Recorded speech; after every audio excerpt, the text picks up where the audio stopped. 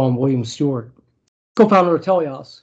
Welcome back to our podcast on the major themes of Scripture. This is important stuff, and it's wonderful, as opposed to verse-by-verse study, which is so important. And we have a lot of verse-by-verse studies on our website at www.teliosresearch.com, TELEIOS research.com. Another important way to know the Bible is thematically, where you take all those verses and put them together in themes. And that's the purpose of this podcast, to do this. So you know how to think and express the knowledge of God and Christ and the Spirit to yourself, and importantly, to other people as well. So you can articulate your faith and know about the Christian life. Now, this perhaps is Bible themes light. We're not going into major theologians and what they say. We're not going into some deeper aspects of theology, but the purpose is for you to really get a firm grasp based in Scripture of what the Bible says. So importantly, we at Telios and for this podcast see the Bible as true and everything it addresses. We interpret it in a normal, literal fashion. Again, we're not bringing in outside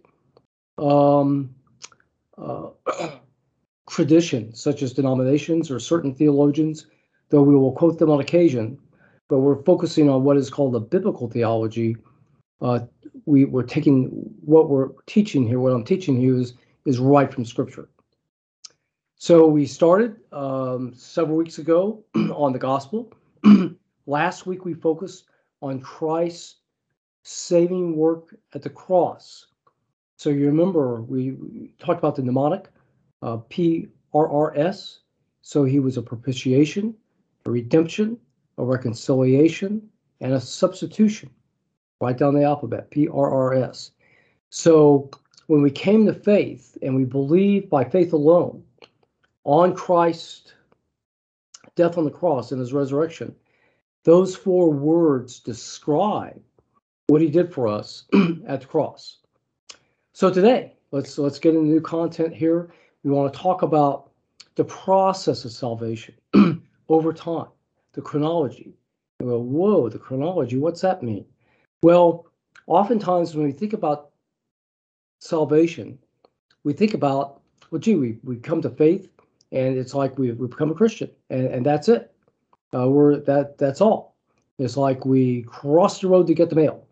And, if we're bad and do so many sins, we cross back over to the other side. It's not like that at all. Biblically, we have wonderful promises that stabilize us and give us an assured salvation. So let's get started.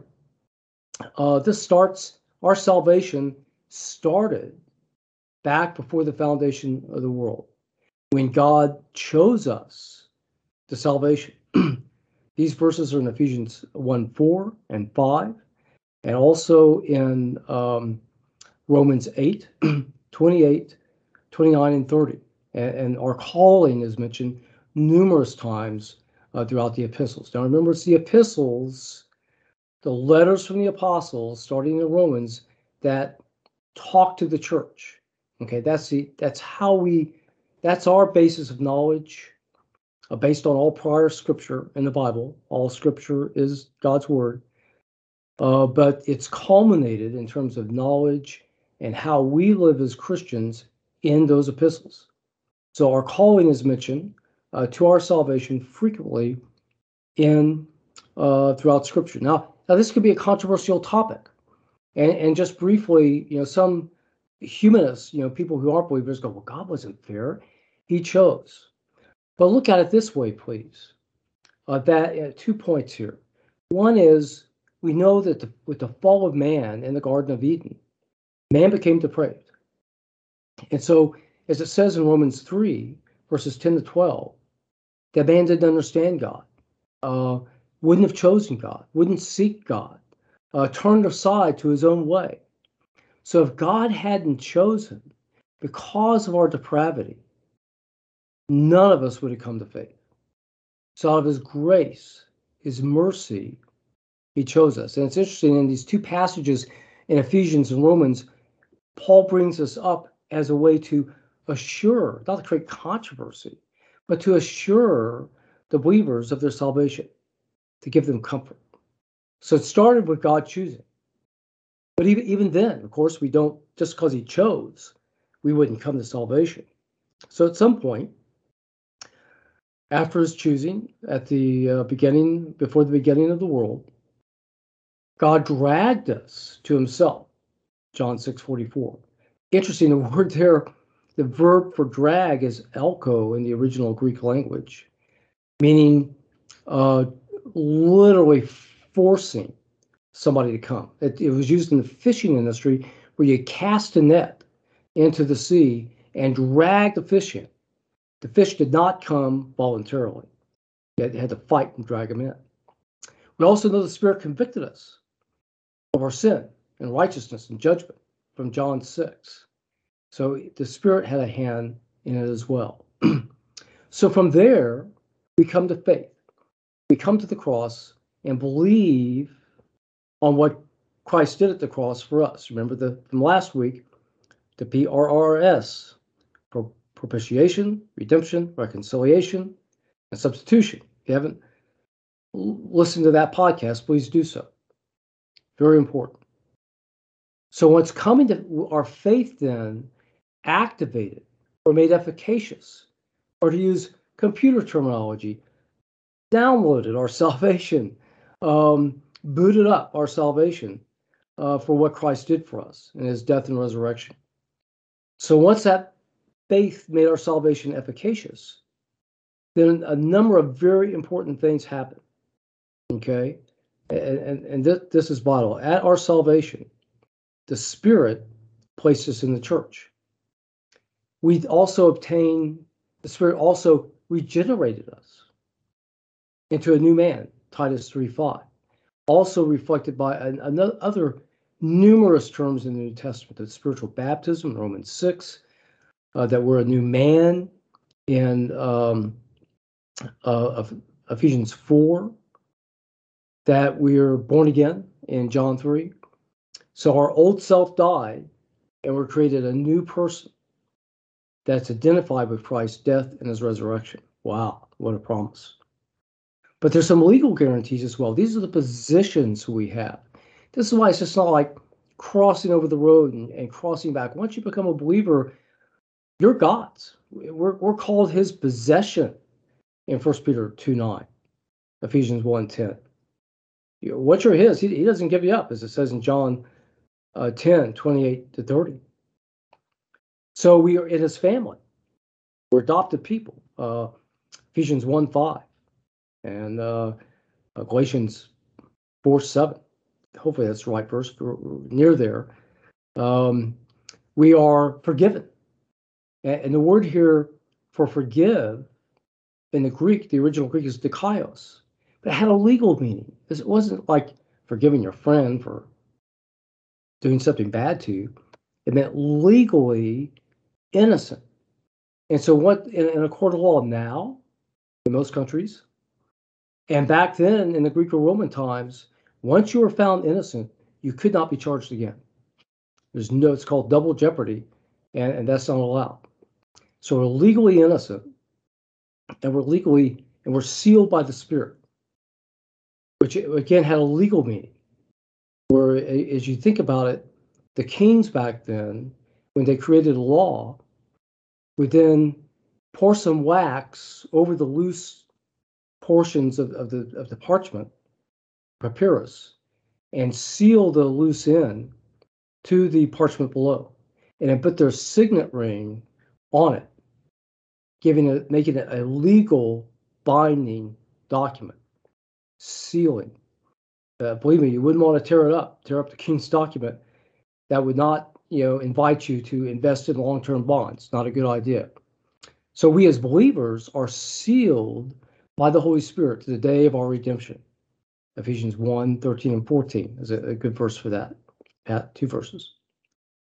Okay, so those are positions. Very important because they have legal overtones. We're illegally forgiven and innocent. We're legally sealed. We're legally adopted. Can't give the baby back.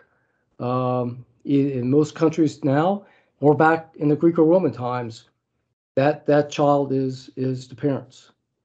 We're morphologically a new person. We're in the church. We're God's possession. Wow, what promises. Okay, so with those changes, our salvation cannot be reversed. This is very important. We'll talk about it more in a special podcast coming up. But even beyond that, from the time of our salvation to the time of our death, God helps us persevere. 2 Timothy 1:12, Philippians 1:6, 1 Corinthians 1:8 as examples. So it's God then who helps us persevere. We're stuck in these positions legally, can't be removed. We're new people. The old person in scriptures never said to resurrect. That God will, if you do one too many sins, God will kill the new person and resurrect the old person. Find that verse. It's not there. Christ forgave all our sins. God forgave all our sins through Christ for all time. Ultimately, then, Christ comes again and takes us up at the rapture.